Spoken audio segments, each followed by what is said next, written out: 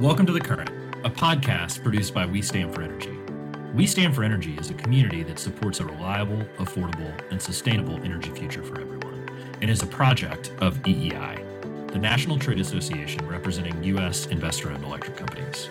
My name is Brad Venuto, Vice President of External Affairs at EEI, and I'm your host.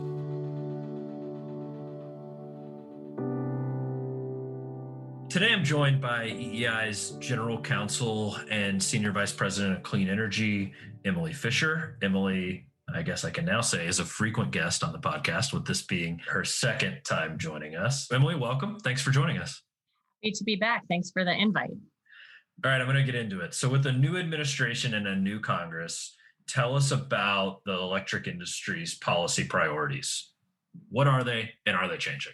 So I think I'm going to, and we pretty well, Brad, I'm just going to take issue with the premise of your question and say that our policy priorities haven't changed, but our opportunities to make progress on those policy priorities probably have. And let me give you an example. Right around Inauguration Day and the signing of that first tranche of executive orders that happened on Inauguration Day, we issued a statement announcing our support for a return to Paris, but also for some regulatory actions that had been included in those executive orders, including a look at standards for methane emissions from natural gas infrastructure.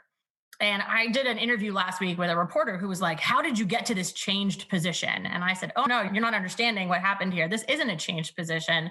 This is a position that we've had. And that is, we think natural gas is part of a clean energy future and that we're going to need it to help us integrate more clean energy, including more renewables, so that we can make progress on big reductions goals. And we know that in order to keep using gas, we need gas to do its part in terms of keeping itself as clean as it can be. Now, there really wasn't a super big purpose in screaming about this last year. But now that we have a new administration, it's not that our policy priorities are different, but our policy opportunities are different. So now we have an opportunity to work with regulators and our gas suppliers to get that supply of gas as clean as possible.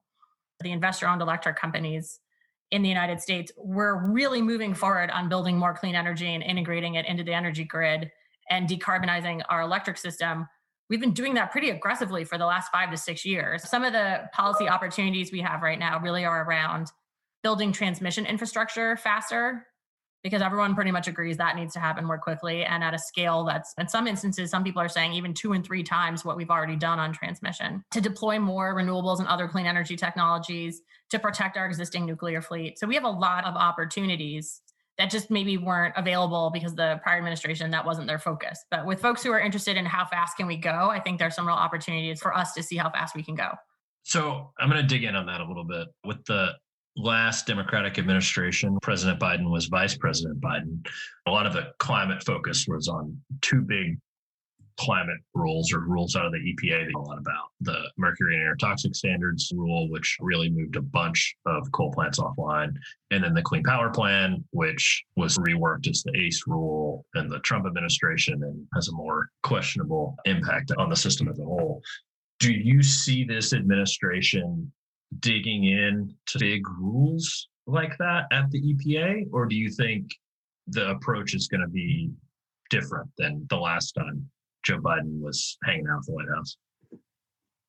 I think a lot of people probably have this sense that they're going to swing for the fences on the regulatory side. I think a lot of what they've been signaling since day one is that they're going to take a very concerted whole of government approach to addressing climate change, but they're going to use lots of different levers to try and get at the problem. So they're going to look at clean technology development. They're going to look at worker relocation programs. They're going to look at what they can do at the Department of Interior and at the Department of Energy and EPA. What I see coming, I think, is a series of smaller actions that when you put them all together has really big impact. But attacking the problem of climate change and reducing emissions and rebuilding our economy, they're going to attack it from a bunch of different perspectives. Some listeners might think it's strange, but I hear about the opportunities in this administration, and I'm not super scared about them. I've told it to a few friends, is that if the question's clean energy, the answer is yes. It's just a matter of how are we going to figure it out and ensure that we can do it affordably.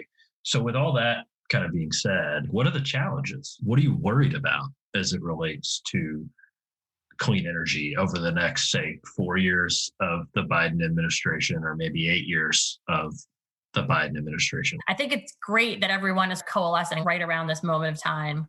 Everyone's talking about transmission and let's figure out how to get rid of the roadblocks. But I don't see a lot of conversations about exactly how to do that. And there are a lot of complications when it comes to siting and building transmission. You have state and local issues. And then you have divided roles between DOE and FERC and the state commissions that regulate our members at an economic level, mostly on the distribution side. And there's not a lot of agreement between those people how to solve this problem. So I think that one's a sticky wicket for sure. I also think some of our big challenges are how we help communities transition. The president has been big on providing support for environmental justice communities, but also providing support for communities that used to really rely on fossil investments for their livelihoods, for their tax budgets, for a lot of things. And I think that if we're not thoughtful about how we make this transition, not only could we leave people behind, but the people who are being left behind might be really vocal about maybe we should slow down. I actually think trade is going to be an interesting issue. We really rely on imports for a lot of clean energy technologies, including portions of storage. Wind turbines actually aren't really made in the United States. If we're really trying to make this a whole of government, whole of economy approach, we actually have to think about domestic manufacturing and how we're going to approach being able to scale technologies while we're developing in domestic economy and domestic manufacturing. That being said, time horizons are really a thing here. We only have 4 years theoretically for this administration. And I think that's the right way to look at this, that this is a 4-year period and certain policies could be put in place that will help us accelerate the clean energy transition in this time frame. How do we prioritize them? How do we get them over the finish line? How do we make them legally durable? That's a whole lot to do in a relatively short period of time. And I think one of the lessons, as I was talking about the Clean Power Plan being litigated for a really long time, that doesn't provide us the kind of certainty we need to make these really huge investments. And so I am a little bit nervous that we're trying to do everything at once, and we don't really have the luxury of sitting down and trying to prioritize things and figure out what would make sense to go first. And so I'm a little bit worried that we're just going to throw everything at the wall and we're all just going to be running around all the time and not being as strategic as we might need to be. You spend a ton of your time reading executive orders because this administration is very good at getting them out. What are the actions that have already been taken right now that are illustrative of this tailwind and opportunity? 2 things I thought was really exciting out of that executive order. One was a statement that they'd really love to double offshore wind in the next, I think they said 10 years. That's really ambitious. They didn't tell us how they're going to help us do that. But we have a lot of member companies who are investing pretty significantly in offshore wind. And offshore wind does seem like it has a lot of opportunity to address the magnitude of the reductions that are needed. But the other exciting thing was really the electrification of the federal fleet. I mentioned before that there are real opportunities for the electric sector to help make progress on carbon reductions from the transportation sector. Fleet electrification is huge, and committing the federal government to moving toward electric vehicles, I think, would be great for domestic car manufacturers because there's also a real push to buy American in that context, but also really great for us to work with a lot of our customers, which include the federal government, as to how to make charging really work for companies and then for customers. Fascinating to hear the overall policy priorities with the new administration from the industry's point of view. But now I'd like to pivot to Sarah Venuto, Vice President of Public Policy at Duke Energy, who will give us a bit more of a narrow focus on the clean energy priorities of a specific company. So Sarah, can you talk a little about Duke's clean energy vision, what that looks like and how you got there? Absolutely. And it's been an evolution and an exciting one. This company owns and operates 49 gigawatts of regulated generation, and that includes 11,000 megawatts of nuclear in North and South Carolina. I would also note that our commercial renewables business is growing. We have about 4 gigawatts of solar and wind, and that's a really exciting part of what we're doing. As of 2019, we had reduced our carbon emissions 39% below 2005 levels. When you think about that, it's very clearly tied to the evolution of our carbon goals. But even more so, I would note that our current 5-year plan for capital investment is actually at about $58 billion. Beyond that, we could be in the range of up to $75 billion for our subsequent 5-year plan. Our goals evolved. Duke's first goal was announced in 2010. And that was, I believe it was 17% reduction below 2005 levels by 2030. In 2019, we announced our new net zero goal and a midterm goal of 50% reduction below 2005 levels by 2030. Those goals are continuing to evolve. We continue to sort of pressure test ourselves, but these goals are built on the environmental commitments and progress that Duke has made for some time. So when we think about our clean energy vision and all of those factoids I just threw out there for you, it's really about continuing to progress towards these targets by deploying clean energy and grid investments and going through that transformation. And that also will require coal retirements. In 2018, we announced our first and released our first climate report. But then in 2020, we released a second. And this one was interesting because it was the first since our net zero goal was announced. And it included a scenario analysis that really mapped out a pathway to net zero.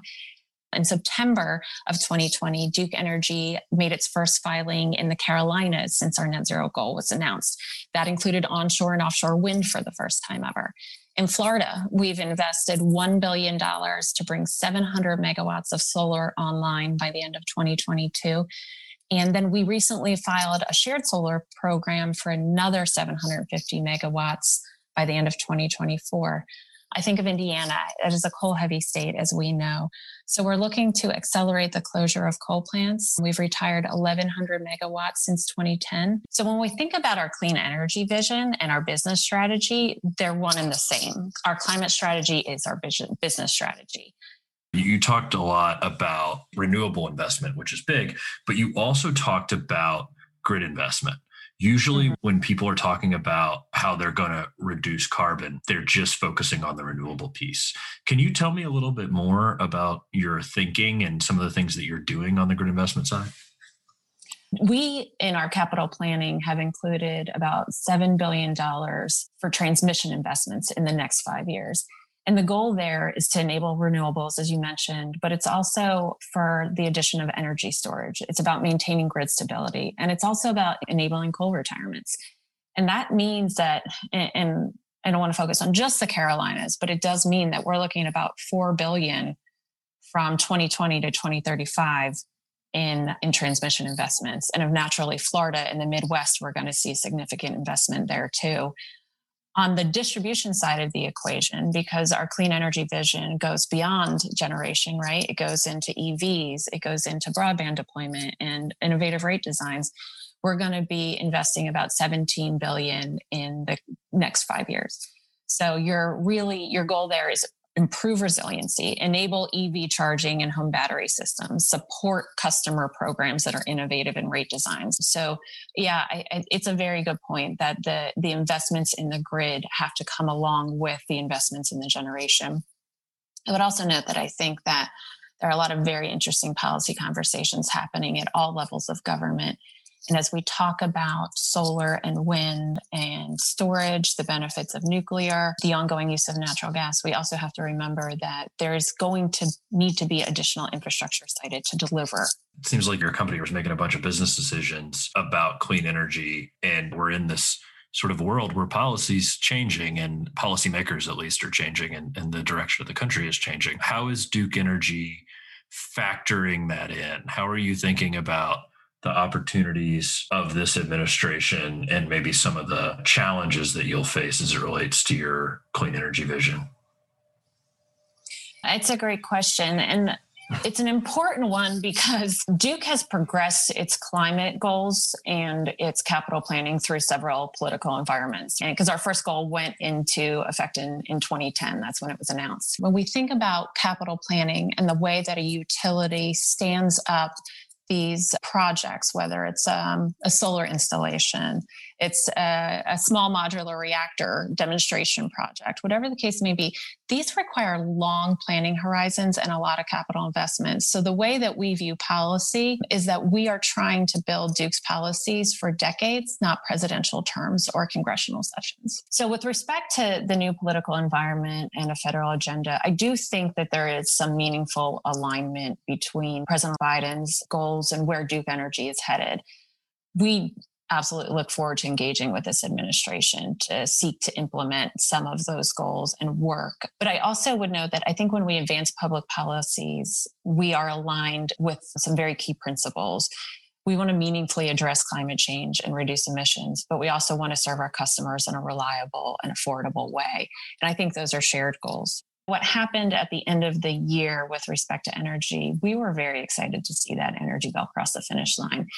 And I would loop back actually to the importance of technological development, advancing clean energy into commercialization so that utilities can adopt and deploy it and do so really quickly. We look at the years 2030 to 2035 as critical for deploying those technologies. We see a clear line of sight to hit our 50% goal by 2030.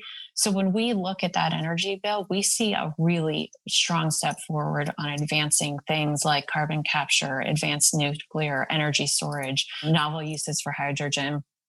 The other question that we get a lot is obviously around carbon legislation. When we look at carbon policy at the federal level in particular, we view it through a few lenses.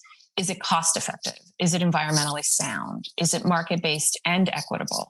Does it promote that technology development? And does it make provisions to efficiently address emissions across all sectors of the economy? Duke is really pursuing the net zero goals regardless of the political environment, because, as you know, our net zero goal was announced during the Trump administration. In the meantime, in the event that a carbon policy conversation isn't a politically viable one, we do see there are, I don't want to call them smaller incremental, but they might be viewed by some that way, policies that are accelerants, really. So when we think about President Biden's call for an infrastructure stimulus package, we'd seek out those policies that can help accelerate our clean energy transformation. For example, improving permitting for clean energy infrastructure, additional funding and support for R&D, and I would also say growing opportunities for participation in the electrification of the transportation sector are going to be very important. So while no single one of these is certainly a silver bullet, they can help enable clean energy investment, and they have this amazing co-benefit of emissions reductions. Thank you, Sarah. I appreciate you digging in with us a bit and telling us more about Duke's clean energy vision. Absolutely. Happy to. We hope you found this to be an informative 15 minutes, and we look forward to bringing you additional expert insights on energy policy. To learn more about EEI and the electric power industry, visit www.eei.org.